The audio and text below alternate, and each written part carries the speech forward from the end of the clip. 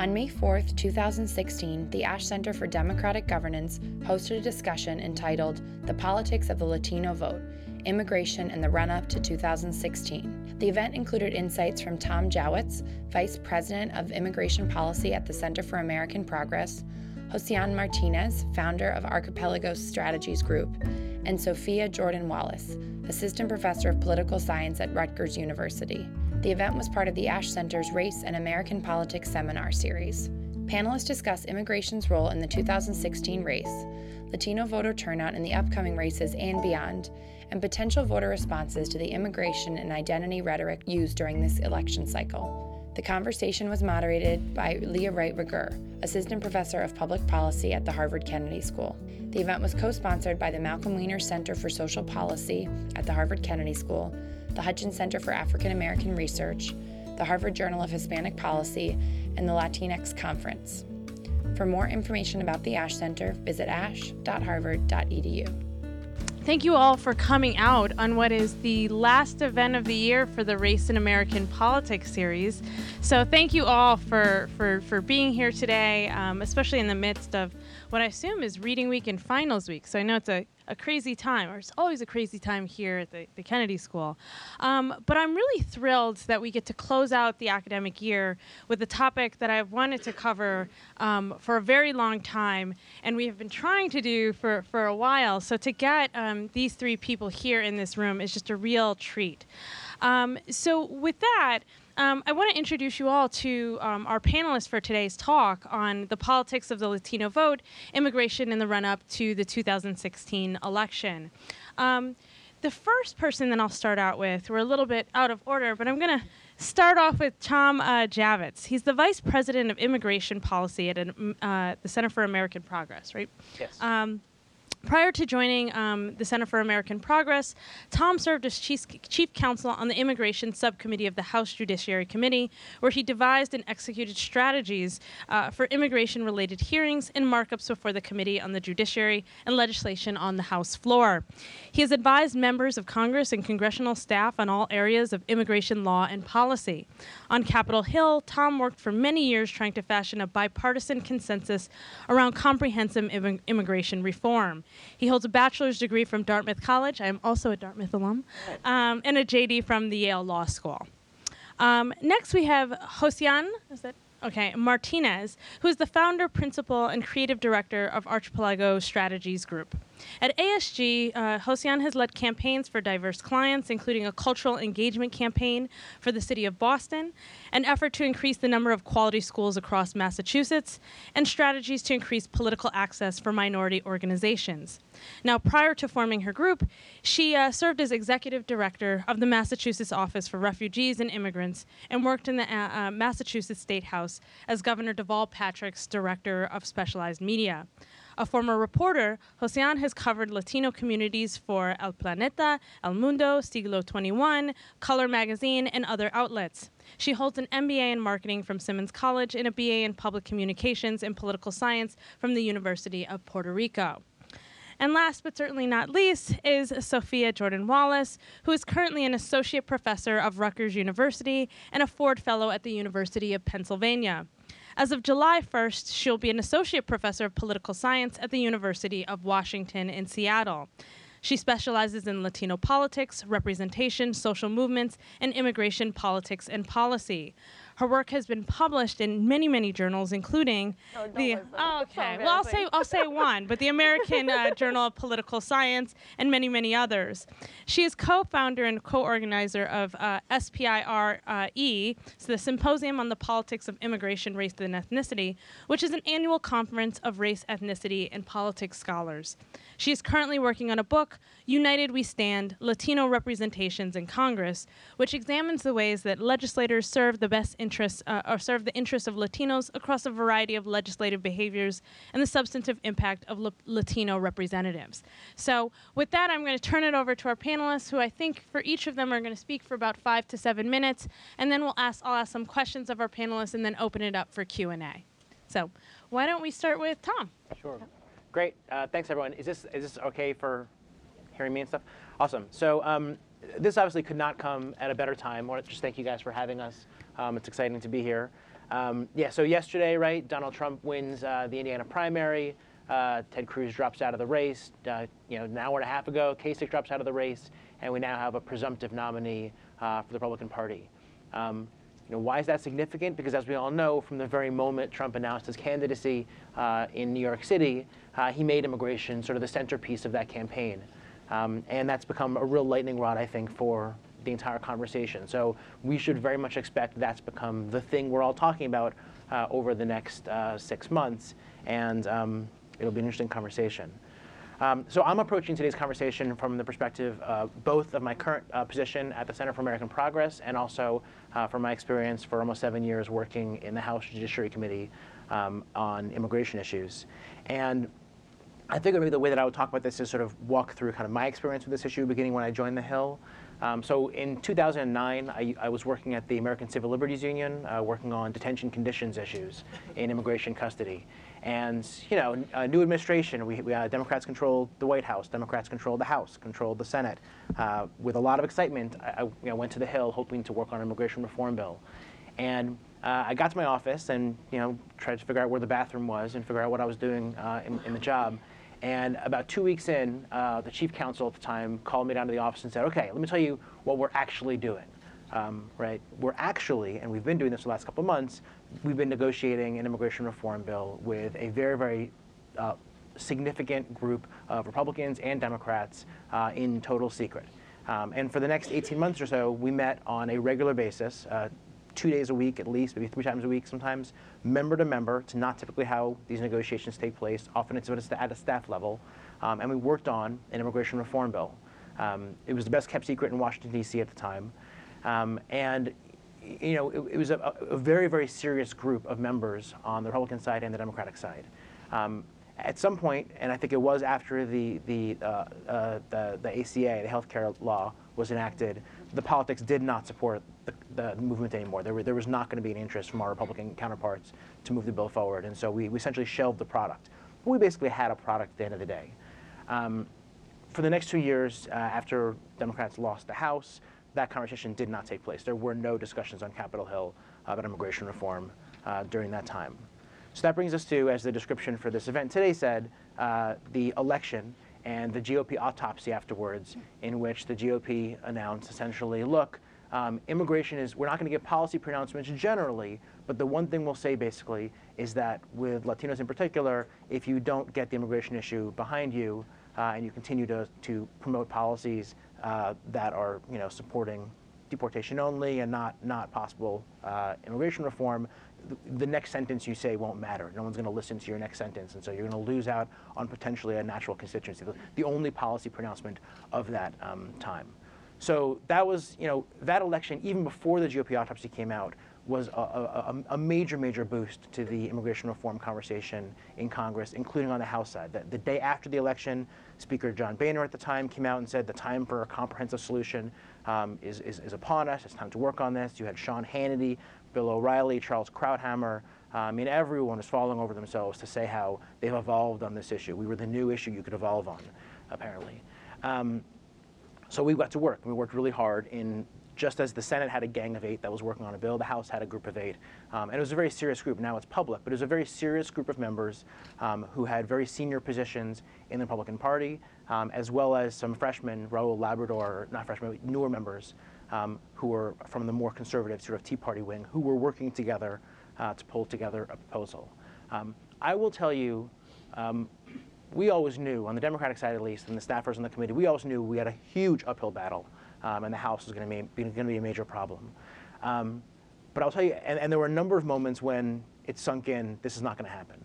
But the first moment for me came about 4, 5, 6 months, I can't remember when it was exactly, and I've tried to find this article since, and I can't believe I can't find it, but I used to have hard copies that I would show folks and then take it away because I wanted to guard it. A National Journal article came out, and it was the front cover piece in the National Journal, and the picture on the front cover of the National Journal was of a poker table, and it was these white hands pushing in chips, and it said, all on white. And the point of the article was this. after the election, you had this GOP autopsy, and essentially it was conventional wisdom throughout the Republican Party that in order to have a viable presidential candidate, you need to get right on the immigration issue. You need to start moving to the center, wooing Latinos, wooing Asian voters, and that way you'll be able to build your coalition and become more viable nationally. And that's what drove the conversation for months and months and months. But quietly, and eventually not so quietly, there was a counter-narrative building up among the political pundits saying, okay, that's possibly correct, but oof, that's going to be pretty tough for a lot of members of our party right now. I don't think they're really going to be able to move there. So here's another theory, right? The other theory, which is the theory of the missing white voter, is that in fact the way to do this is to, on the national scale, right, is to increase white voter turnout and increase white party preference. And if you can do that successfully, that's another way of becoming successful on the national stage. It can't possibly be the case, given demographic changes in the country, that that's a good long-term strategy, but that was at least the proposal for the short term. And what really, really got me, and what I think made my stomach hurt, frankly, reading the article, was what they explained was the way you achieve each of those two paths is by adopting diametrically opposed strategies, right? The way you achieve the former, right, is by pivoting to the middle and trying to get better on the issue. The way you get better on the other, the way you drive up white voter turnout, drive up white party preference, is by adopting those very same policies, or those very policies that will polarize people, polarize issue, and drive everyone to their corners, right? I think that's a really important thing to think about now, because what we're seeing in Donald Trump's candidacy is not some eccentric, megalomaniacal billionaire who's just running a campaign without having a pollster on his staff. He's testing out that theory, right? That is that theory in motion, and it started from the very first words out of his mouth during his announcement to run for office, when he described Mexico as sending its, not its best, its drug dealers and its criminals and its rapists and that sort of thing. So, quick pivot, I'll just say to that. Here's why I think 2016 is so important, and why it could be very important for sort of the country's soul and also for the possibility of immigration reform going forward. If Donald Trump wins this election, or frankly, if he loses the election but in a credible way, if he ran a credible candidacy, that's very important. Right? That's a very significant thing. The theory that that's a viable strategy for the GOP, I think, will remain in a lot of corners. And it's a comfortable strategy for a lot of people, particularly House Republicans, who at the end of the day, because of the way their districts are drawn, don't have a very strong personal incentive to try to move toward the other strategy, right?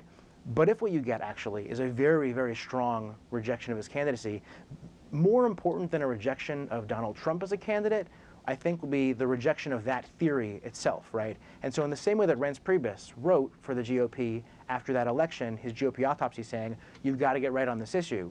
And then just yesterday, he was forced to eat his words in a tweet when he said, like, hey, GOP, it's time to rally behind Donald Trump.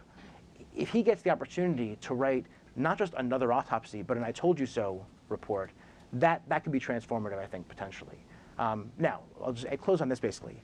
I think that will, without a doubt, put the conversation of immigration reform back on the table in a big, big way. That does not mean that it'll be a solution to intransigence in the House. At its heart, House members always will have more of an incentive in the short term to not act on this issue than to act on this issue. And whether or not Donald Trump wins, he will nevertheless have exposed to them the danger of pivoting to the center on this. But I think there is, and I know this from my own experience of being there for 6.5 years, there are members, including very conservative members, who have a real substantive policy-based interest in trying to address the issue. And I think the stage setting that could take place in the election could help us expose some of that in the months ahead. But I'm happy to talk about a lot of stuff on all issues, so I'll stop there. Sure. So I guess I'm gonna approach this from some data. I'm a quantitative political scientist, so I'll talk a lot about kind of what in particular what this election means for Latinos specifically. So I'd be remiss to not kind of caveat this idea that I think scholars have really struggled with, as have activists and the public, with this whole idea of what is the Latino vote anyways, like what is the Latino vote? And I think a lot of this stems in the fact that there is an incredible amount of heterogeneity amongst Latinos, national origin group, generation, class, income level, education level, regional differences. There's so many differences. But what we do know is that, at least historically, if we talk about before President Obama ran the first time, it was generally 2-to-1 in favor of Democrats, is what the Latino vote looked like. So that is part of the reason why, despite the heterogeneity, scholars and pundits alike would talk about the Latino vote, because the 2/3 is a pretty significant group. Talking about a post-Obama era, though, we're talking about over 70% and increasing above 70% with Obama. And I think in particular in this moment, the reason why defining the Latino vote matters for election 2016 is that because of the level of the anti-immigrant rhetoric, I actually think it will not be surprising if we see over 80% or more of Latinos voting Democratic in this election.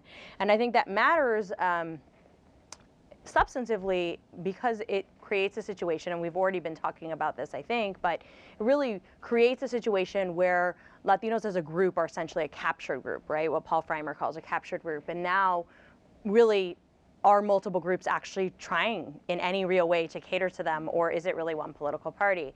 And I think in a lot of ways that puts Latinos in a dangerous position, because then they have no other option but to vote for Democrats. But that doesn't mean that Democrats will be that responsive. And I think there's been a lot of turmoil, at least amongst activists that I work with and talk with, in the sense that it is not as if having a Democratic president has been totally rosy and things have gone really well, right? Deportations are well over 2 million at this point. And so I think there are a lot of issues that come from being a captured group. And so that's something I think it's important for us to think about. I think another key thing with immigration is that, in some of my work I've argued this and others have, is that immigration is a highly personal issue. So when we talk about public policies that matter to people, we ask the standard question, what do you think is the most important problem, right? The MIP. And so I think that lots of times this means an issue that you care about, but it's not necessarily one that personally, on a kind of existential level, affects you. I think immigration for Latinos is actually exactly that issue, right? And that makes it distinct in the sense that it really can mobilize individuals, but there's this level of personal investment. And so what do I mean by that? Well, so I think there's all kinds of falsehoods about immigration politics and policy, and one of which is that most Latinos are not actually citizens or don't have their papers, right? But they do, but that doesn't mean that Latinos don't operate in social networks in which they interact with often with people of various statuses. It's also the case that Latinos are very likely to be in mixed status families, where one person is a citizen, another person might have a green card, another person might be in some other kind of status. And so in this sense, it's very unlikely that you don't have contact through friends, co-workers, neighbors, your own family, through people in church. Very unlikely you are not in contact with people who might be at risk for deportation and that you haven't personally observed it. And so why does this matter so much? Well, I think some researchers, including researchers here at Harvard, have demonstrated that that kind of level of enforcement can have serious effects beyond changing family structures and ripping apart families, where there's actual evidence now that children and individuals can suffer from PTSD as a response to deportations, as a response to raids, right? So in this sense, this really elevates. This is not just like, oh, I really care about this public policy issue. That's on a whole different level, right? And so what happens then is that Latinos really buy in on that issue. And I think that changes how it can mobilize people. So speaking about mobilization, I think another key issue here is that there is a lot of literature that looked at Prop 187 in California to look at how in the 90s, when that was pushed, how did it mobilize Latinos and how did it lead to incredible increase also in naturalization amongst Latinos. And the research pretty conclusively showed that there was a much larger than average turnout, but also it pretty much turned California to be a solidly blue state, right? And if we're thinking about an electoral map, that matters a lot, right? It has the largest number of electoral votes come from that state. And the reason why I bring this up is that I think that scholars right now are talking about, are we going to have the same effect with the Trump effect? Are we going to observe a larger than average Latino turnout? Are we going to, in particular, I want to suggest to you that it may be the case that we may even see the highest turnout amongst Latinas. And the reason why is that the unfavorability rating of Trump amongst Latinos, recent Latino decisions data indicates it's at 79% as unfavorable of Trump.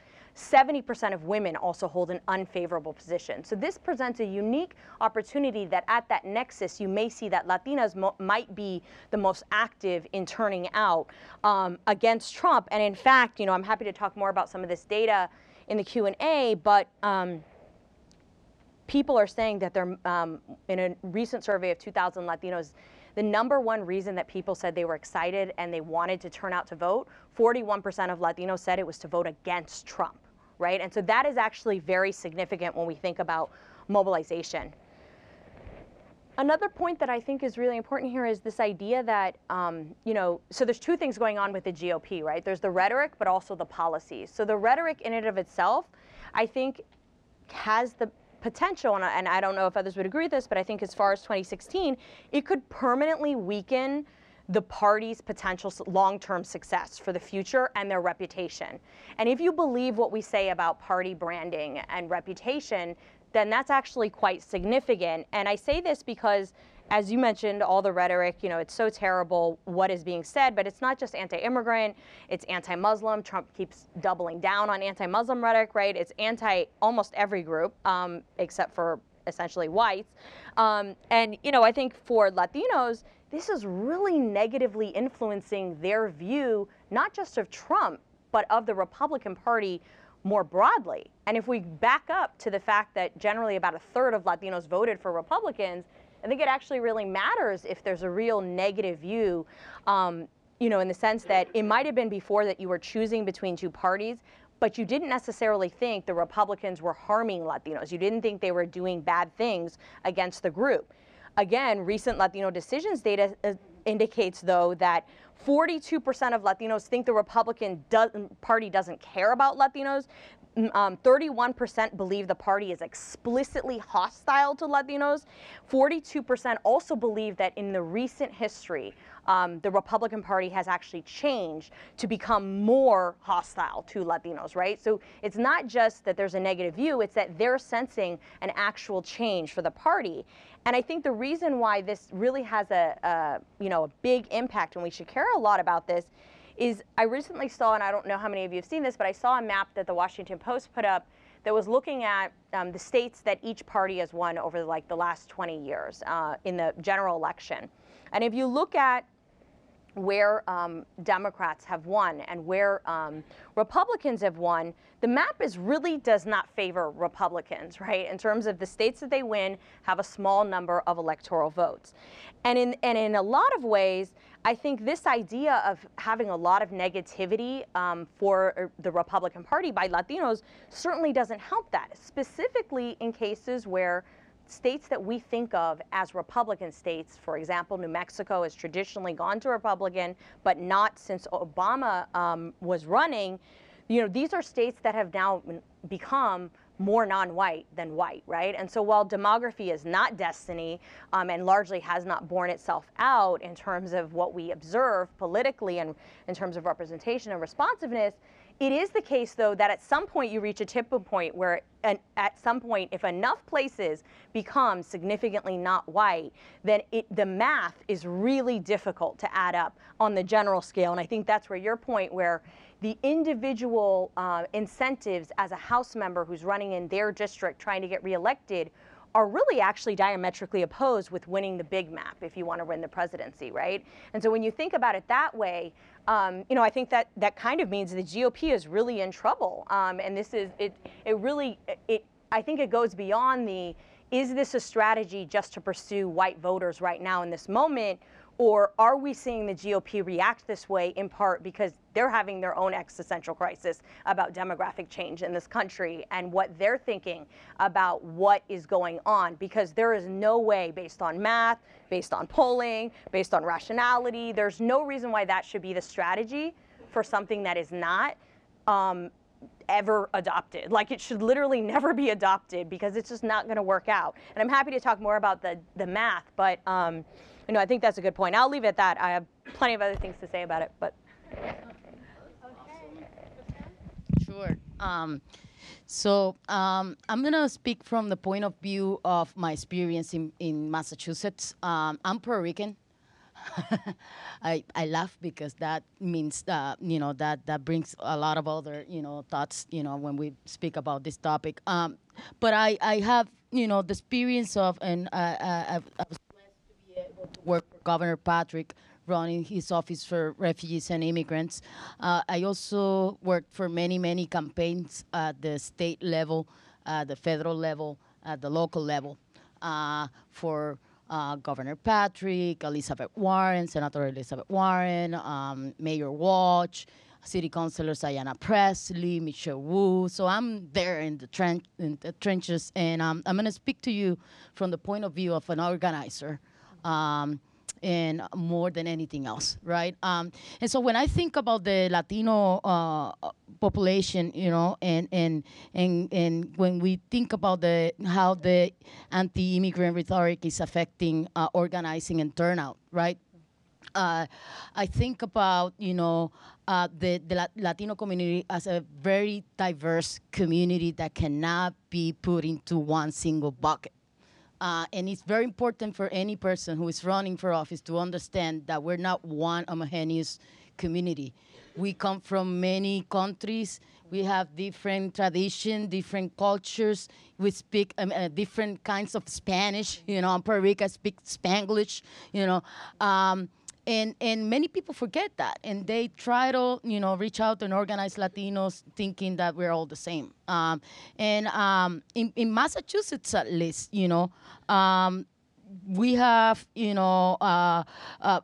I think we are talking about 1 million new Americans. Half of those, about 500,000, are naturalized citizens who could vote. We're talking about 549,000 people that could vote, that could swing any election, right? And we're not adding there 280,000 Puerto Ricans who are natural-born citizens who can also vote, right? And so we gotta be careful when we think about that. I feel like, with many of the candidates that I have worked with, we even had to be careful, even when you're Democrats, right? Because it is complicated to organize Latinos because we're not one thing. And you would think Latinos will be, Democrats, we're with you. But Latinos, depending on, what generation we're talking about, they have issues with abortion. They have issues with LGBT and marriage equality. Depending on what generation, all the generations will have issues with that. And so in crafting materials, in organizing Latinos, you might want to highlight some areas and not so much the other areas of the Democratic Party. But definitely, I was reading the autopsy report of the 2012 report yesterday, doing my homework, and I read this quote from this Tea Party person that if you call someone ugly, you can't expect them to go to the prom with you. Well, if you don't want Latinos here, how do you want them to vote for you? If you want to build a wall, if you're calling them rapists, how do you want them to vote? And so definitely, I can see how this can help mobilizing Latinos, but I'd be concerned about that too. Because if the Democratic Party doesn't put the money, the resources, and the effort to get out the vote, they will stay home. They will stay home, and Trump could be as bad, he could be saying all these things, but at the end of the day, if we don't put the effort to get the vote out, they're gonna stay home. And in that case, that strategy is gonna work. The strategy is not actually gonna destroy the Republican Party. How many people, right now, yesterday, if you were on Twitter yesterday, you see all this, Republicans say, "Oh, I'm with her now. I'm gonna vote for her." And a lot of pundits are saying, "This is the end. This is the Republican Party is gonna lose in 2016, and then it's gonna recover maybe later." But if we don't put the effort, if we don't put the resources, if we don't think about, you have to start early. You can't wait until, after, this is what happens in Massachusetts a lot of times, right? They wait until after Labor Day to start organizing people. In this case, we can't, if you want Latinos to go to the polls, you have to start organizing it. That's not to say that Latinos are not aware of what's going on. As you know, Univision, Telemundo, I mean, we're pretty good informed. We see, Trump every day in Univision, and we know what's going on. But a lot more needs to happen. And the other thing that I have to say is that Latinos not only care about immigration reform, and I ran an office for immigrants and refugees here. They care about jobs. They care about access to health. They care about access to good schools. I mean, in Massachusetts, and I want to talk about Massachusetts, we are in a desperate state of education for Latinos. When you look at Holyoke, when you look at Chelsea, when you look at Springfield, Latinos are not doing as well as their white peers in suburban areas. When you look at access to health, 20-something% of Latinos have no health insurance in Massachusetts. All right, the majority of them Latino men living in Western Mass, meaning Puerto Ricans living in Western Mass. So we care about access. It's not just about immigration. I do agree with Sophia. Like I said, if you don't want Latinos in the United States, you can't expect them to vote for you. So that is going to play a key role in this because of the mixed families. Not all Latinos, we probably know someone that is here that have, people that have different degrees of immigration status, and we care, and we can be we can feel some kind of solidarity for them. But, what about Puerto Ricans living in Western Mass? There are 280,000 Puerto Ricans living in Massachusetts. It's the 5th largest Puerto Rican community living in continental U.S. And nobody's talking about it. Nobody's talking about the fact that Puerto Rico just defaulted again a couple of days ago. Governor Garcia, we cannot pay the bonds again. And Puerto Rico is heading to a humanitarian crisis right now. If we end up paying this debt, they're going to have to cut, health services, education. They're going to have to lay off teachers. They're going to have to fire nurses. We're hitting a humanitarian crisis, and nobody's talking about that. The only presidential candidate that had a clear, not so much clear, but something to say about how to work with the financial situation in Puerto Rico was Bernie Sanders. And it looks like he's not going to be the presumptive nominee of the Democratic Party. So these are the things that we have to, that if the Democratic Party wants to win in 2016, it cannot take for granted the Latino community. It cannot say, because of Trump, we're fine. No, there's a lot more work to do. And to be honest with you, a lot of Latinos are skeptical of the Democratic Party because of what Sophia just mentioned. Deportations with Obama were double than during the Bush administration. So why trusting the Democratic Party? So those are the questions. Those are some of the issues trying to organize a group that is so diverse, that has so many, political interests, and I leave it there. So that was great. So what we're going to do now, for the sake of time, and because I know everyone has lots of questions for our panelists, is I'm going to open it up to Q&A. And all I ask is that you speak into the microphone as you are asking your question. So let's go ahead and take some questions. It seems that some states are adopting a strategy that if you can't win the minority vote, you disenfranchise them. You stop them from voting. How successful do you think that's going to be, and what kind of impact do you think that's going to have on the election? So I'm not a person who studies history, but I believe deeply in in history, and I kind of admire people who do history. No, I really do.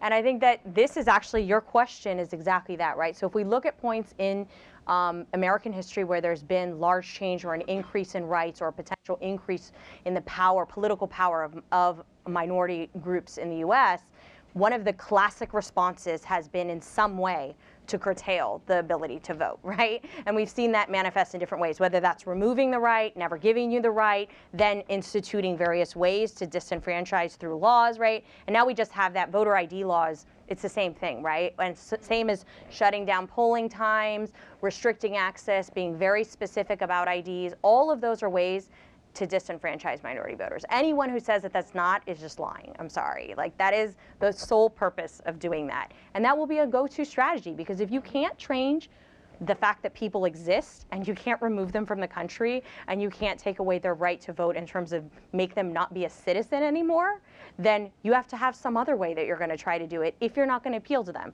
I promise you it's much easier to actually just moderate and appeal, but that will be a strategy. We've already seen a resurgence, and I think it will get worse. I think it will absolutely get worse. I agree. I think, when we look at, voting trends, even though, Obama had this, huge group of Latinos, and, Romney only 23%. And we still, naturalized citizens vote less frequently than native-born Americans. And so all these voter ID laws, that are popping up again, are just ways to intimidate new voters and new Americans to get to the polls. That's just another barrier for, people who have difficulty accessing, the polls, to try to, persuade them not to go out and vote. Hi, Mike Egan. I'm a national security fellow here.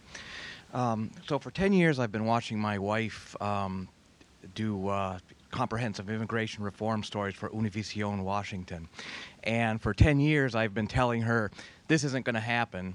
I don't know why you're doing this story, because it's not in the interests of the, half the Republicans don't want it, some of the leadership do, but as a political issue, it's more important for the Democrats to keep it alive as something to, make the Democrats, as you said, make Hispanics, Latinos a captive audience for the Democrats.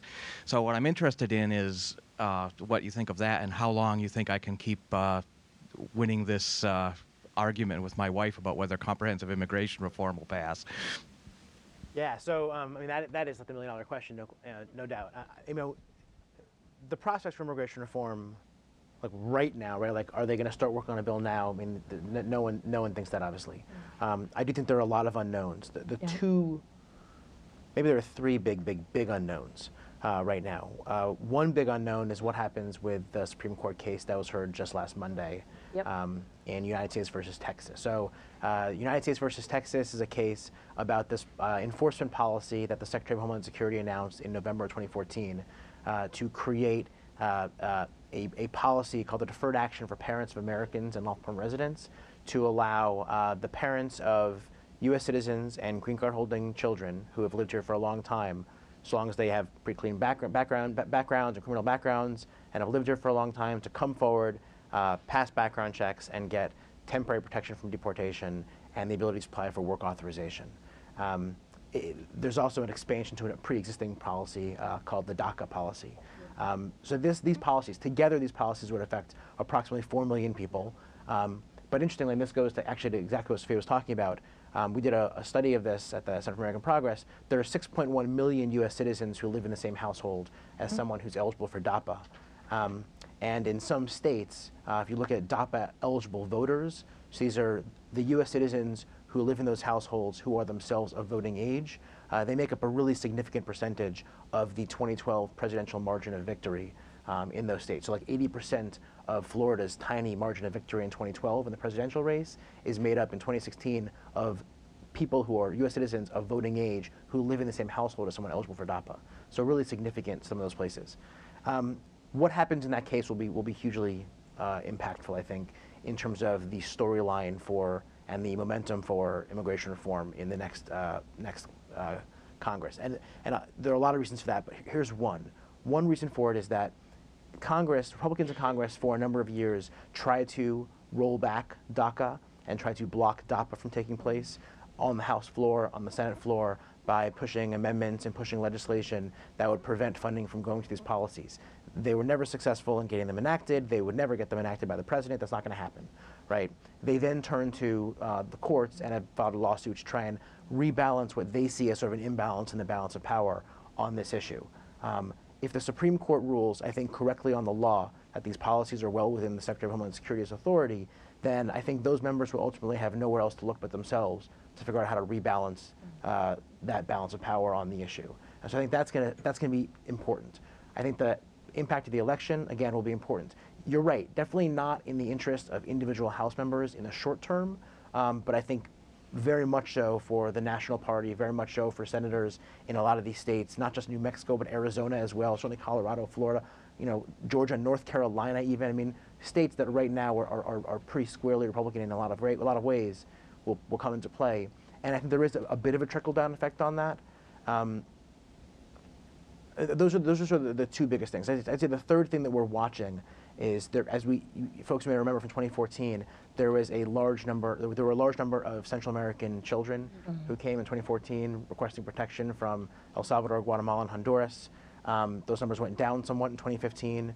They're on pace now to be as high, if not higher, in 2016 than they were in 2014. I think there'll be a large conversation this summer about that and the proper way of responding to that. So there are a lot of unknown pieces here, I think. But at the end of the day, there's going to be a demographic reality to immigration reform.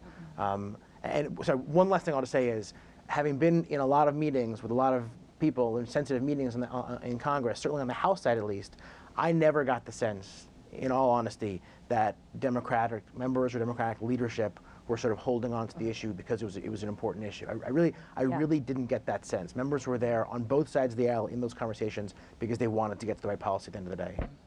Yeah, I think that's a really important point, is that if we think about, I guess it depends on what's your lens on CIR, right? So when I think of why still pursue CIR if it's not very likely, well, I think so one caveat is that just because you're pursuing CIR doesn't mean that you're not also pursuing piecemeal legislation. At times, the main strategy has been CIR only, and you haven't seen piecemeal that's trying to happen at the same time, but not always, right?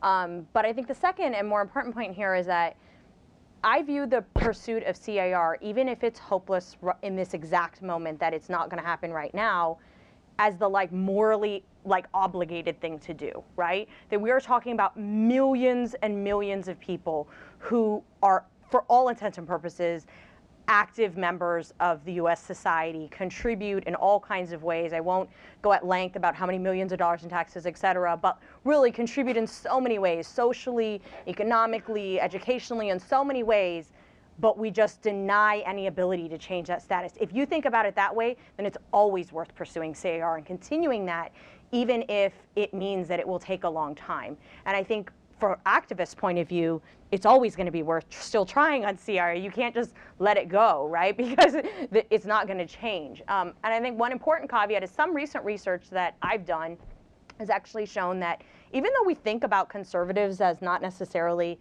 supporting a pathway to citizenship, some recent analysis that I did, kind of looking at doing some experimental work, we actually found that you can move conservatives pretty significantly to support a pathway to citizenship, depending on how you frame the issue and what you pair it with. So for example, if you pair it, and we looked at the DREAM Act, if you pair it with serving in the military, which there's all kinds of political reasons why you might not want to, but I'll caveat those, but if you do, for conservatives and for Republicans and for people who score high on racial resentment, you can actually shift their support in favor of a pathway of citizenship by 20 to 25% and get them from below 50% to up to 60, 70%, right? And so in that sense, I don't think it's hopeless. I think there's just issues that you're going to have to do. There are actually, and I think Tom has already said this, there are Republicans who do, in the Congress, elites, who do want comprehensive immigration reform. They do want reform.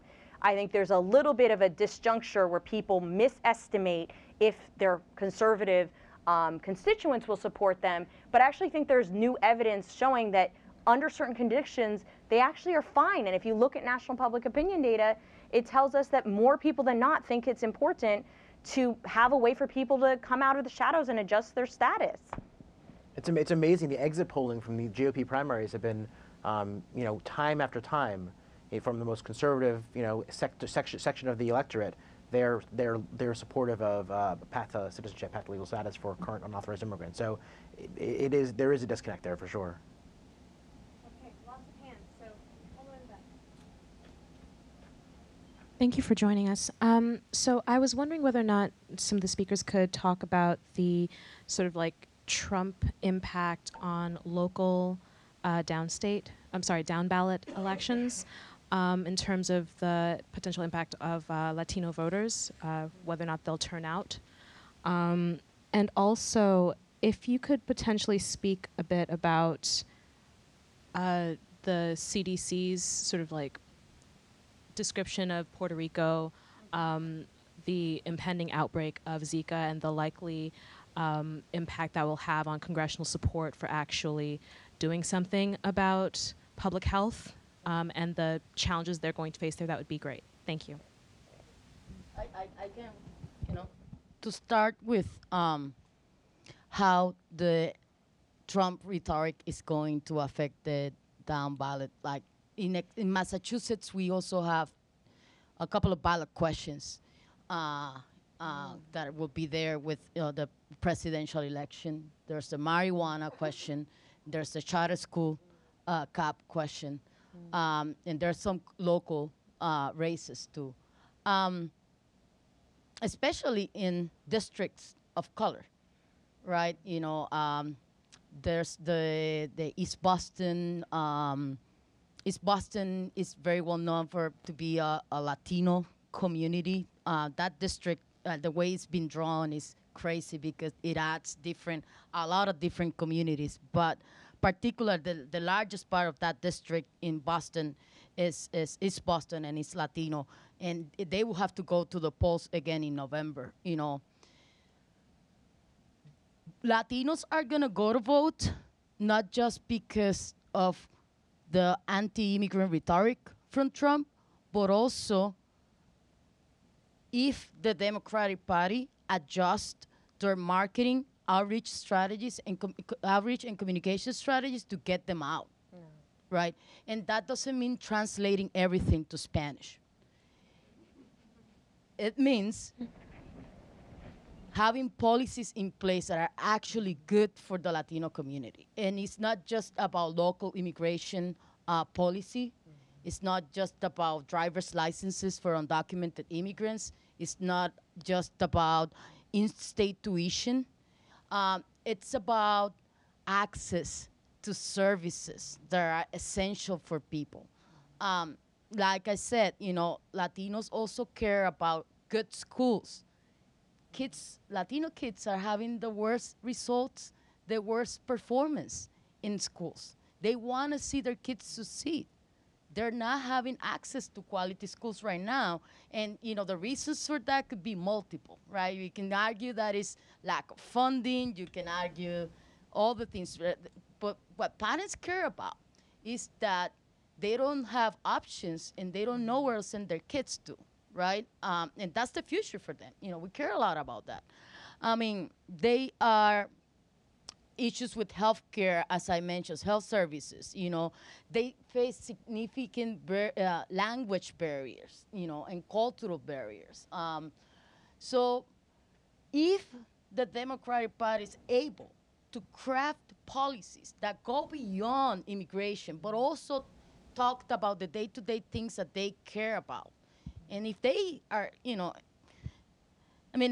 there's a lot of skepticism, to be honest with you, a lot of broken promises, from the Democratic Party to the Latino community. But, I always think that it's better to organize on the positive than on the negative, right? It's so difficult to drive people to the polls based on fear. Mm-hmm. It's better to try to organize them on the positive side. This is, what the opportunities that are in here. in terms of Puerto Rico is a colony of United States. I mean, I have to say, we are a territory of United States. The citizens of Puerto Rico are treated like second-class citizens. They can't vote for the president in Puerto Rico. Let me just explain. Puerto Rico, residents in Puerto Rico cannot vote for the president of United States. They can only vote in primaries, right? But they cannot vote in the final election. So we have no vote. We have a representative in Congress, but that representative doesn't have a vote in Congress. So they're there to say, hello, I'm here, but nothing to do with any kind of vote or decision. Puerto Rico doesn't have any power over its economy. You know, the laws that go back to the 1900s, the John Act. Everything that comes to Puerto Rico needs to go first here and then comes back to Puerto Rico, and we have to pay taxes over that. So we don't have control over our own economy. It's been a tax heaven for multiple corporations. You know, before these multinationals started going to other countries, Puerto Rico was the place where they experimented how to be global, right? And they were all brought to Puerto Rico on these tax exemptions. And then when they were able to move to other countries and find cheaper labor, they left Puerto Rico. And this is, what's going on in Puerto Rico is consequences of, our status. Our status where we are not a state and we're not a country. We're just in the middle, and I call it colony, the last colony in the Caribbean.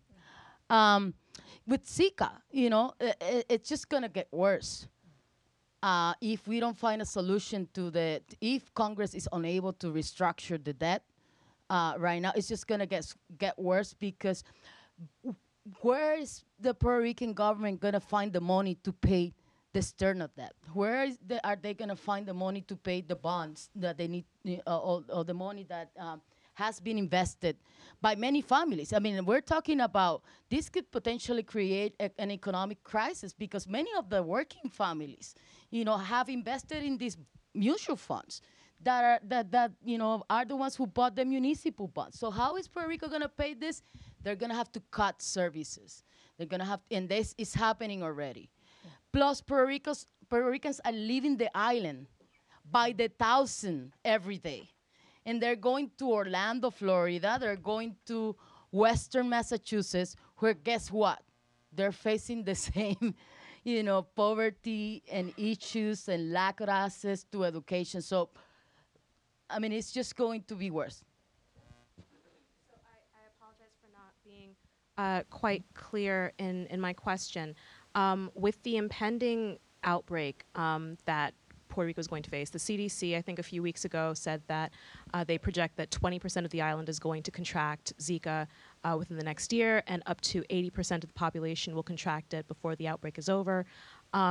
Will that serve potentially as a tool for mobilization among the wider Latino community, particularly in places like New York State, like Florida, like here in Massachusetts, where you have that Puerto Rican community, but will other Latinos also act as advocates, since Puerto Ricans cannot vote in this election?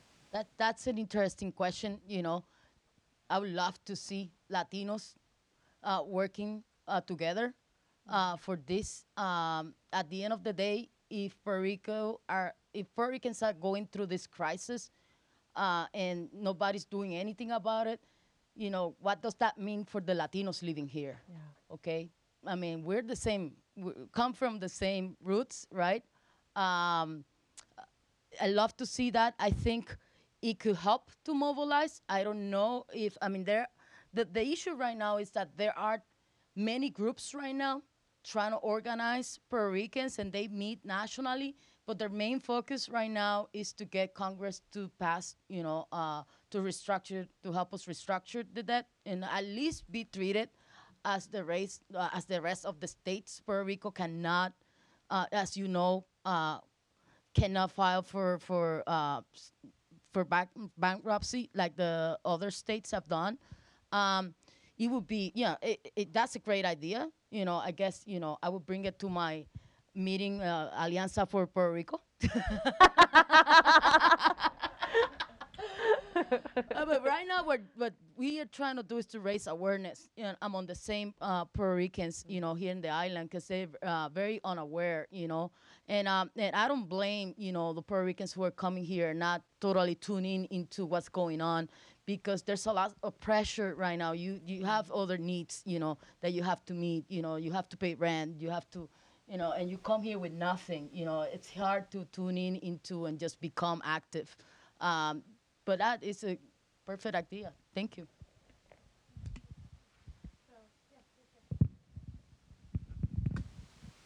First of all, thank you for coming. My name is John Gibbs. I'm an MPA student here at the Kennedy School. My question is about Trump, like many other questions here. So when you go back to June of last year when he said he was going to run, no one took him seriously. And you would never guess a guy with no experience in politics, pro-gay marriage, pro-abortion, pro-raising taxes on the wealthy, totally non-Republican positions, is now number one on the Republican side. And you look at how this happened, he came out last summer and said, build a wall. And those 3 words are what put him up to number one. So that tells me, whether I like it or not, there's a huge amount of people in the United States who, when they hear that message, they love it. And just because I was kind of bored, I had a lot of time in my hands, I watched a rally of Donald Trump. I think it was in Indiana. And everyone started shouting, build the wall, build the wall. And there's like 25,000 people. There's thousands of people waiting outside. It's a huge amount of momentum. Virginia, he got twice the turnout of their previous record for the GOP primaries.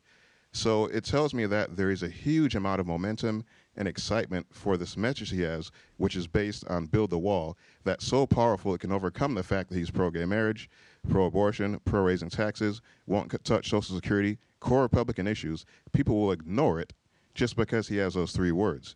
So how do you reconcile this desire that Paul Ryan and Reince Priebus have, which is to try to adhere to some level to the 2012 autopsy, with the GOP base, and I believe also lots of independents and moderates who are not Republican, but who are saying, well, this guy at least supports a woman's choice to choose and is like, okay, on gay marriage, so I think I can choose this guy now, even though I can't pick other Republicans. He's going to pick up some of those people, too, because he has this, at least in the minds of the people that support him, powerful message of build the wall.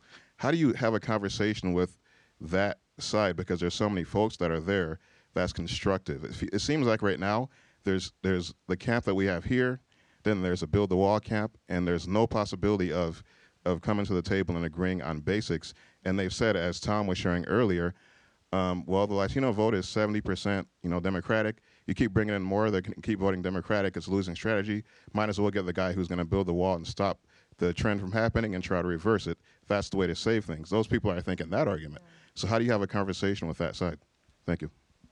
A couple of quick thoughts on that. I think everyone's going to want to jump in probably, but one observation is, right, it's not just the folks at the rallies who are yelling, build that wall, right? You're all seeing that from 12-year-olds in soccer games in Wisconsin and in basketball, high school basketball games when, students who support a white team basically are screaming at, students from a largely diverse team basically saying, Donald Trump, build that wall. So I think there was actually a really, it's sort of obvious, but I'll betray sort of my thoughts on this a little bit. But we had a great piece that one of our research associates wrote that was looking more at Islamophobia and a lot of the anti-Muslim rhetoric that we're seeing now. And the piece was called, I think, something along the lines of When Public Figures Normalize Hate.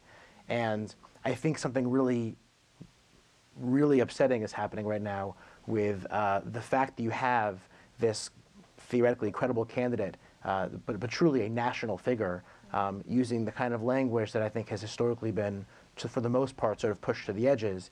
And what that does a very, very different and unique and disturbing thing, I think, to public discourse when it's used in that fashion. Because I think it not only energizes folks who would be totally comfortable saying that anyway, but I think it also makes it okay for folks who wouldn't have said it, might have been personally embarrassed to say it, might not even necessarily have thought it, to start thinking it and saying it. So I think that's one thing we're seeing culturally. I guess the main thing I'd say that what you're saying is time will tell a little bit, right? That is what this election's about, right? This election will be a referendum on that exact issue, I think, in a lot of ways. I think there's no question it's a large number. It's a disturbingly large number for those of us who, think that there is a more civil way of thinking about and talking about policy on immigration issues. But first of all, even within the GOP primaries, including those that he's winning, you're seeing a majority of the GOP primary goers saying they support path to legalization for the unauthorized. That's one thing that's really interesting to see. And the second thing is, at the end of the day, basically, it's a large number, but is it going to be large enough, right? If it's not going to be large enough to take a majority of the electorate, or if it's not even going to be large enough to come, terribly close to taking the majority, right? If it's a 10-point margin, 12-point margin at the end of the day, that's a lot of people certainly, but it'll still send a very strong message, I think, to certainly the national party and also to national leaders in the party who are going to have to think about how they talk to some of their folks in their base about, next steps. And so I think we'll see what happens, but it's very, very uncertain. Yeah, I think that, I think one of the things that's really hard about this sort of build the wall rhetoric, and I think for people like all of us who do work on immigration, I think is that, we know that the relative amount of actual political information amongst individuals in the United States is very low. We know that it's hard to get them to update their opinion, and in fact, when people are confronted with hard evidence that the position that they hold is actually a fact that they think is correct, is actually incorrect. Sometimes it results in them digging their heels in on that position, even though they've been presented.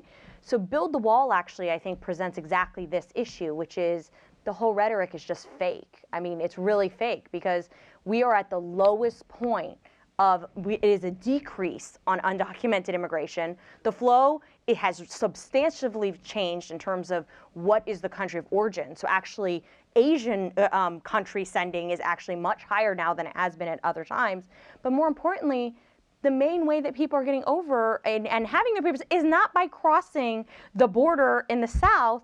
And so a wall, putting aside who will pay for it, how it will work, all the actual, how do you do it, that's not even the way people are doing it. They're overstaying visas. So the whole thing is just, it's mind-boggling how fake it is. But immigration as an issue suffers, I think, from a lot of what I would call myths around immigration. Same way undocumented people don't pay taxes. They're using all the welfare, even though that's been excluded forever now, for a really long time. There's so many things. And so I think that's one of the things that's really hard, is because you're not wrong that people are motivated by this, but it's completely divorced from actual reality and facts. And so it's so frustrating. But I think on the other hand, the point that you raised is correct, which is that I think it's very disturbing that people are motivated by this. But if you're a cynic like me, I don't think people are more racist than they always have been. Yeah. I think that what has actually happened is that forever we had a system of explicit racism. Then we went to implicit racism, where there were social desirability norms to try to not seem racist, but people were still actually really racist, right? And I think that where we're at now, and I actually heard my new colleague talk about this on an interview, is he said that the only thing that he's happy about, re-Trump, is that his use of explicitly racist, sexist, and other rhetoric, it's actually brought to the forefront the fact that, man, we still have so many damn race issues in this country, and it is really just, it is terrible. And the country has to actually grapple with the fact that this isn't just a small number of people, it's so many people. And it's also across groups. That's the other thing. That's the new phase, is the next ugly phase is confronting the fact that there's also racism between groups, right? So I will say for the Latino community, we have such a big problem with anti-Black racism, right? We can't even acknowledge that there's such a thing as Afro-Latinos among so many communities. It is so bad. So there are so many issues with colorism and racism that, for me, I think at the least we're having a discussion about this.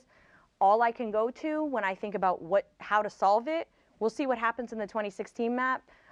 Election, but I just go back to that map that I looked at the Washington Post, and I'm like, okay, at least these states, the current system we have, say what you will about whether it's Democratic, the Electoral College, the current map, enough people live in places in the states that will not vote this, we probably will not end up, the likelihood of a Trump presidency is relatively low.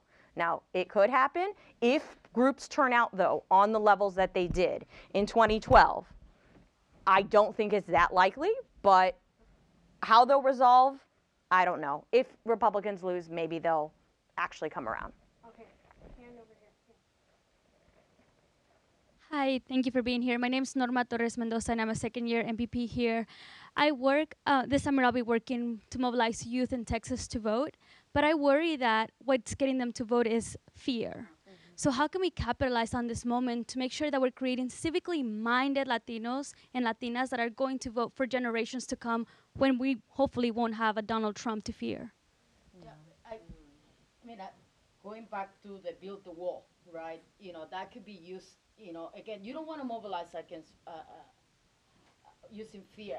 I don't feel it's the best use, of communication strategies and marketing strategies. When you're working in politics, you learn that you never use your opponent's words in your lit. You never do that because you're not using your strategies to advertise your opponent. That's a rule of thumb that we use in campaigns. I think to mobilize the youth, you really have to present role models. You really have to tap into the bright spots that we do have, right? And if you want to mobilize people against the build the wall, then you find people who represent the very best of the Latino community, who are contributing, who are in positions. Youth like to see themselves, in positions in the future, So there are leaders out there, that should, as a matter of fact, should be considered as candidates for vice president right now, that are doing well. And I think that if the Democratic Party taps into the Julian Castros of the world, or the people who are out there, the Latinos who have, overcome barriers and are at leadership positions right now, and they tap and they actually provide access to that, because that's another thing.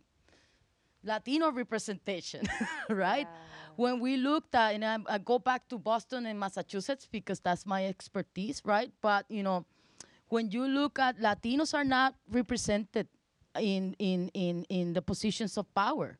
Neither are women, right? In boards and commissions, right? In Boston, there's a huge representation gap of Latinos. In Massachusetts too, and in United States as well. So I feel like, one way to do that for the Democratic Party will be to tapping into Latino leaders and having them here and say, you know what? This party really represents the Latino community that we want to govern.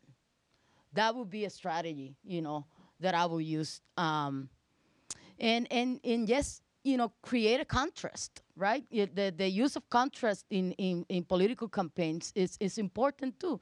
So here you have Republican Party, here you have Democratic Party, make the decision, right? So, and I think it's not organizing on the negative, it's just drawing a line between this is what this party offers and this is what we offer. But then you have to keep the promises, right? And be a party of integrity, right? And do what you say you're gonna do, because then it's gonna be worse in the next election cycle. Then Jorge Ramos will be talking about the broken Jorge promesa Ramos will be every talking night. About it. And also I want to say something about, this build the, Republicans are so outraged right now. Oh my God, Trump and all this rhetoric and all of that. But they could have, I agree with President Obama on this. They could have stopped him way before, when he started questioning Obama's citizenship. Right there and then, excuse me, we're a party that represents, a growing majority, Latinos and immigrants, but they didn't do so. And now they're saying, oh, wow, this is, stop Trump. But they could have done something before. The only one to add really quickly on that. Oh, shoot. Now I'm forgetting it. No. You want to come? Yeah, if I can think of it.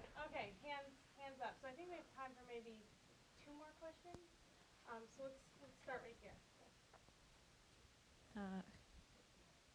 Hi.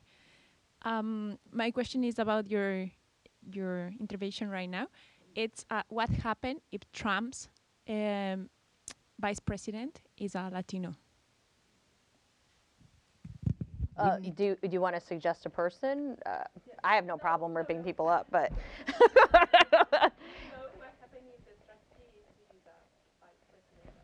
Sure. We gotta find a better Latino. No, I mean it's going to be it's gonna be interesting.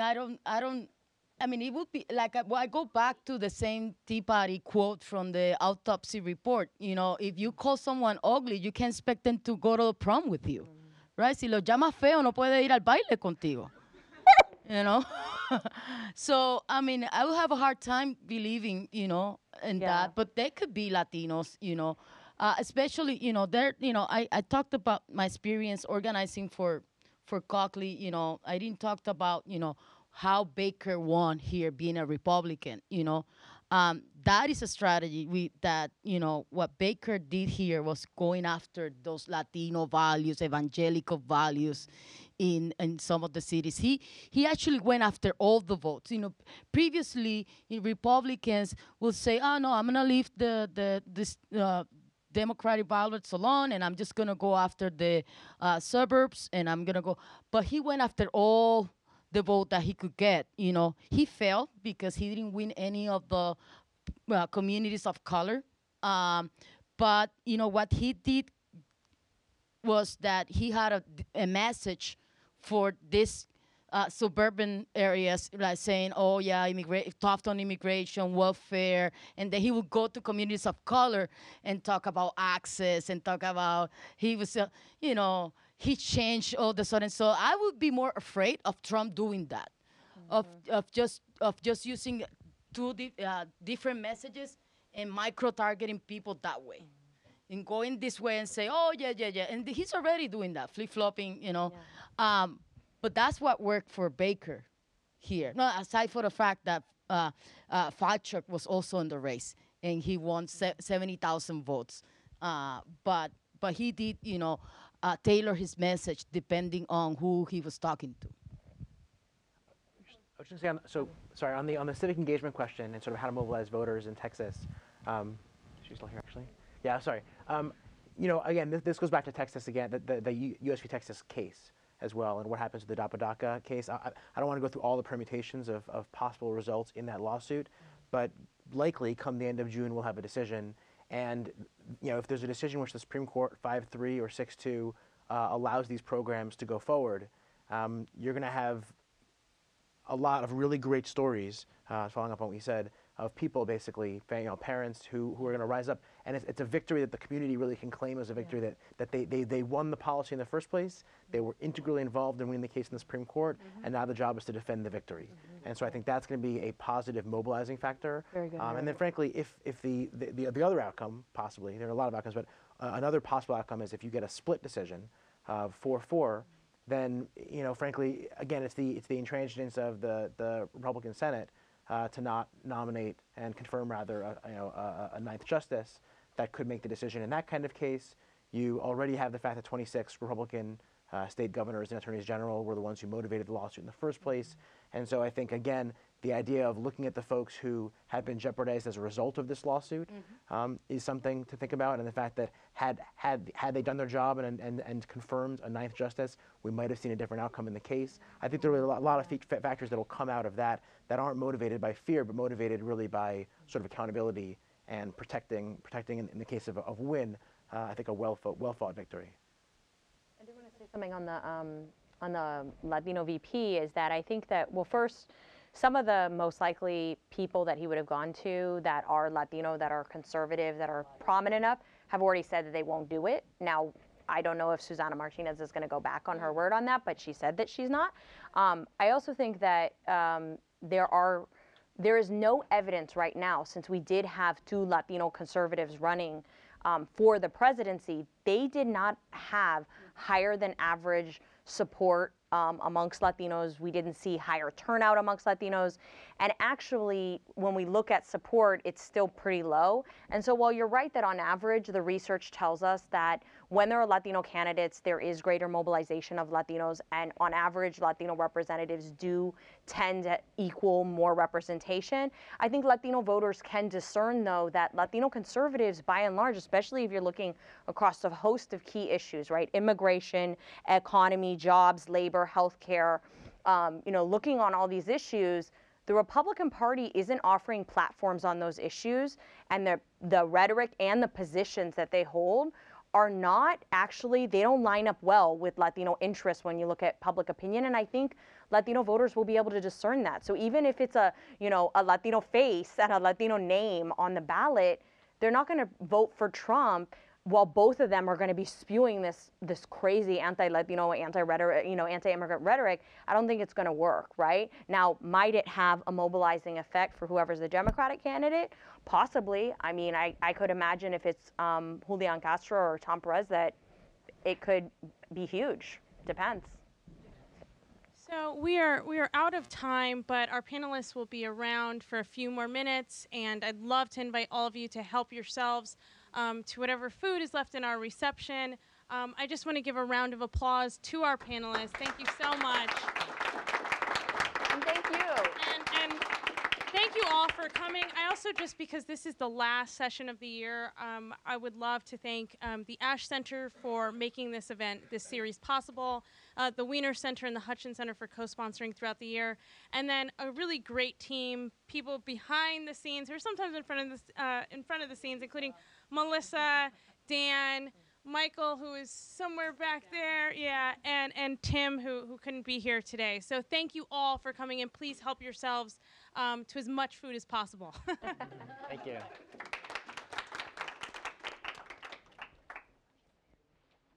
On your point about your colleagues